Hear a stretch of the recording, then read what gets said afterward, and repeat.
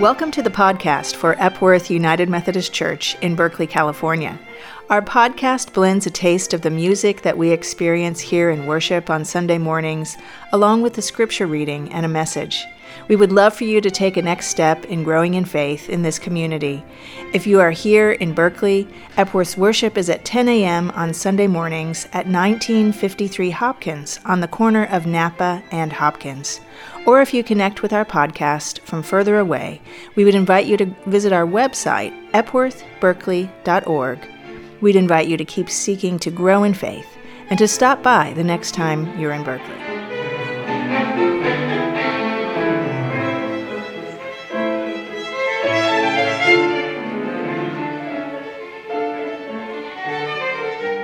A reading from Matthew, chapter 24, verse 36 through 44. But about that day and hour no one knows, neither the angels of heaven nor the Son, but only the Father. For as those days of Noah were, so will be the coming of the Son of Man.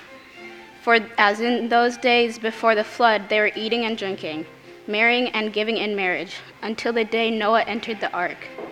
And they knew nothing until the flood came and swept them all away. So too will be the coming of the Son of Man. Then two will be in the field. One will be taken and one will be left. Two women will be grinding meal together. One will be taken and one will be left. Keep awake, therefore, for you do not know on what day your Lord is coming.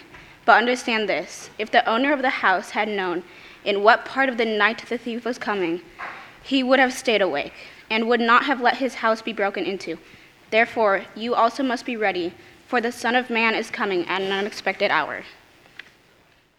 It was, I think it was 9 years ago this week that I preached from the first time from this pulpit. Yeah. And they still let me back. That's good. We've chosen as our Advent theme, On the Way. This season is a season of journeying.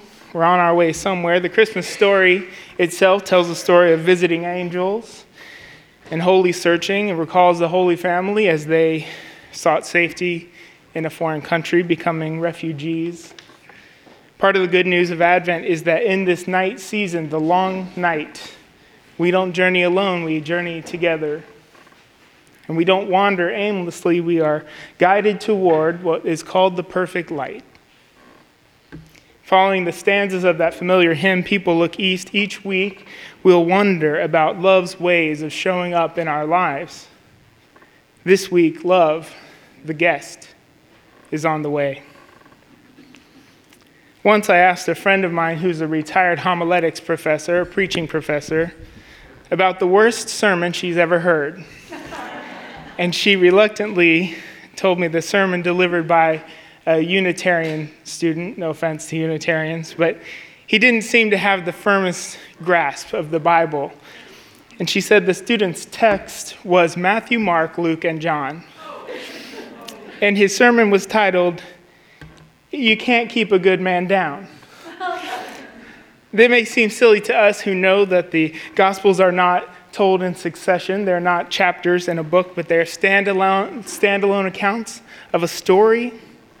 But in the scheme of things, we still plan our church year around birth and death and resurrection and return of Christ. The lectionary texts that lead us up to Advent take a turn toward the apocalyptic, as if to remind us of why we needed a Savior in the first place.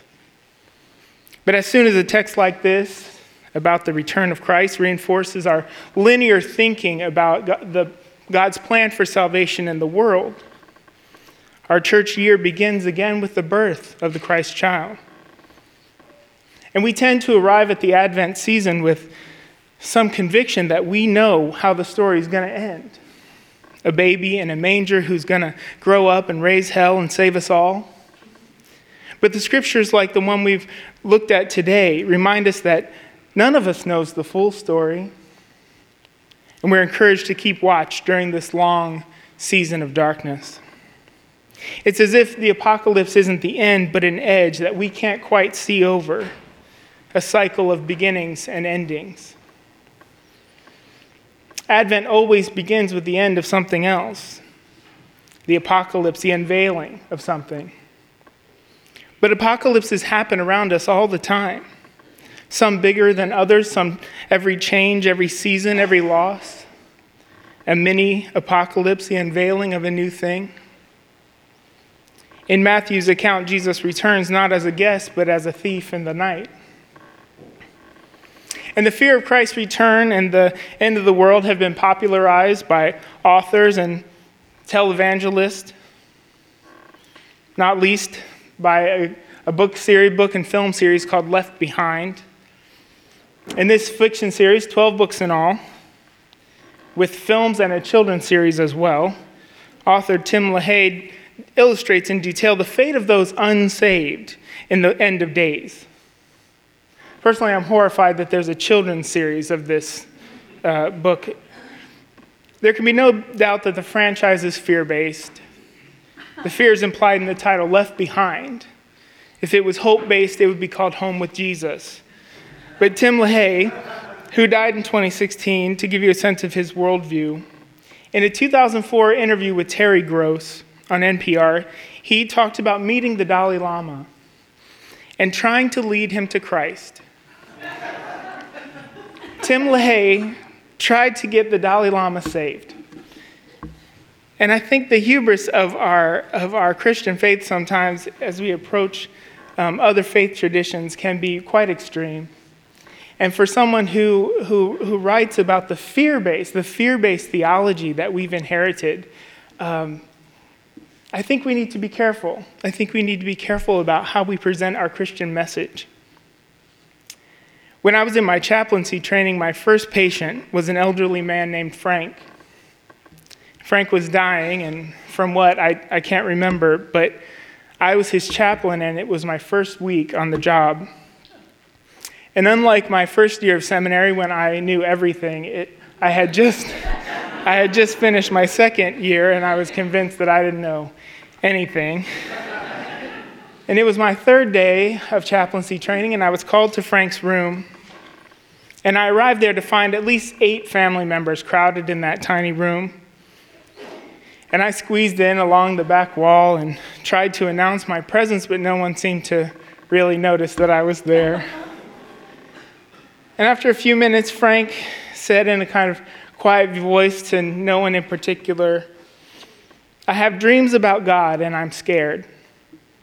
In my dreams, I see God coming down from heaven, and I'm scared because I don't know if I'm one of his chosen."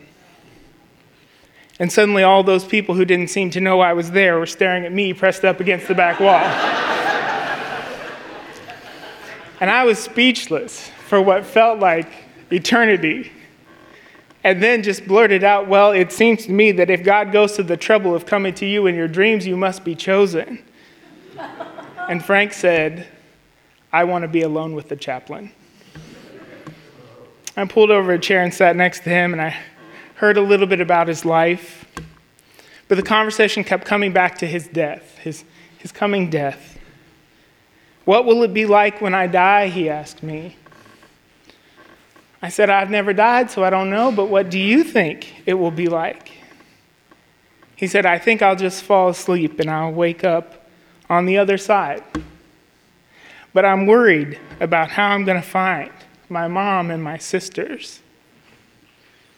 And I said, "Well, Frank, I don't know, but you know how when you got company coming, you get all excited and start to get the house ready and you're making sure everything's okay, and when they get there, you're in the front yard to meet them? I think your mom and sisters have been watching for you and waiting. And they're going to find you. You won't have to find them. They're going to find you."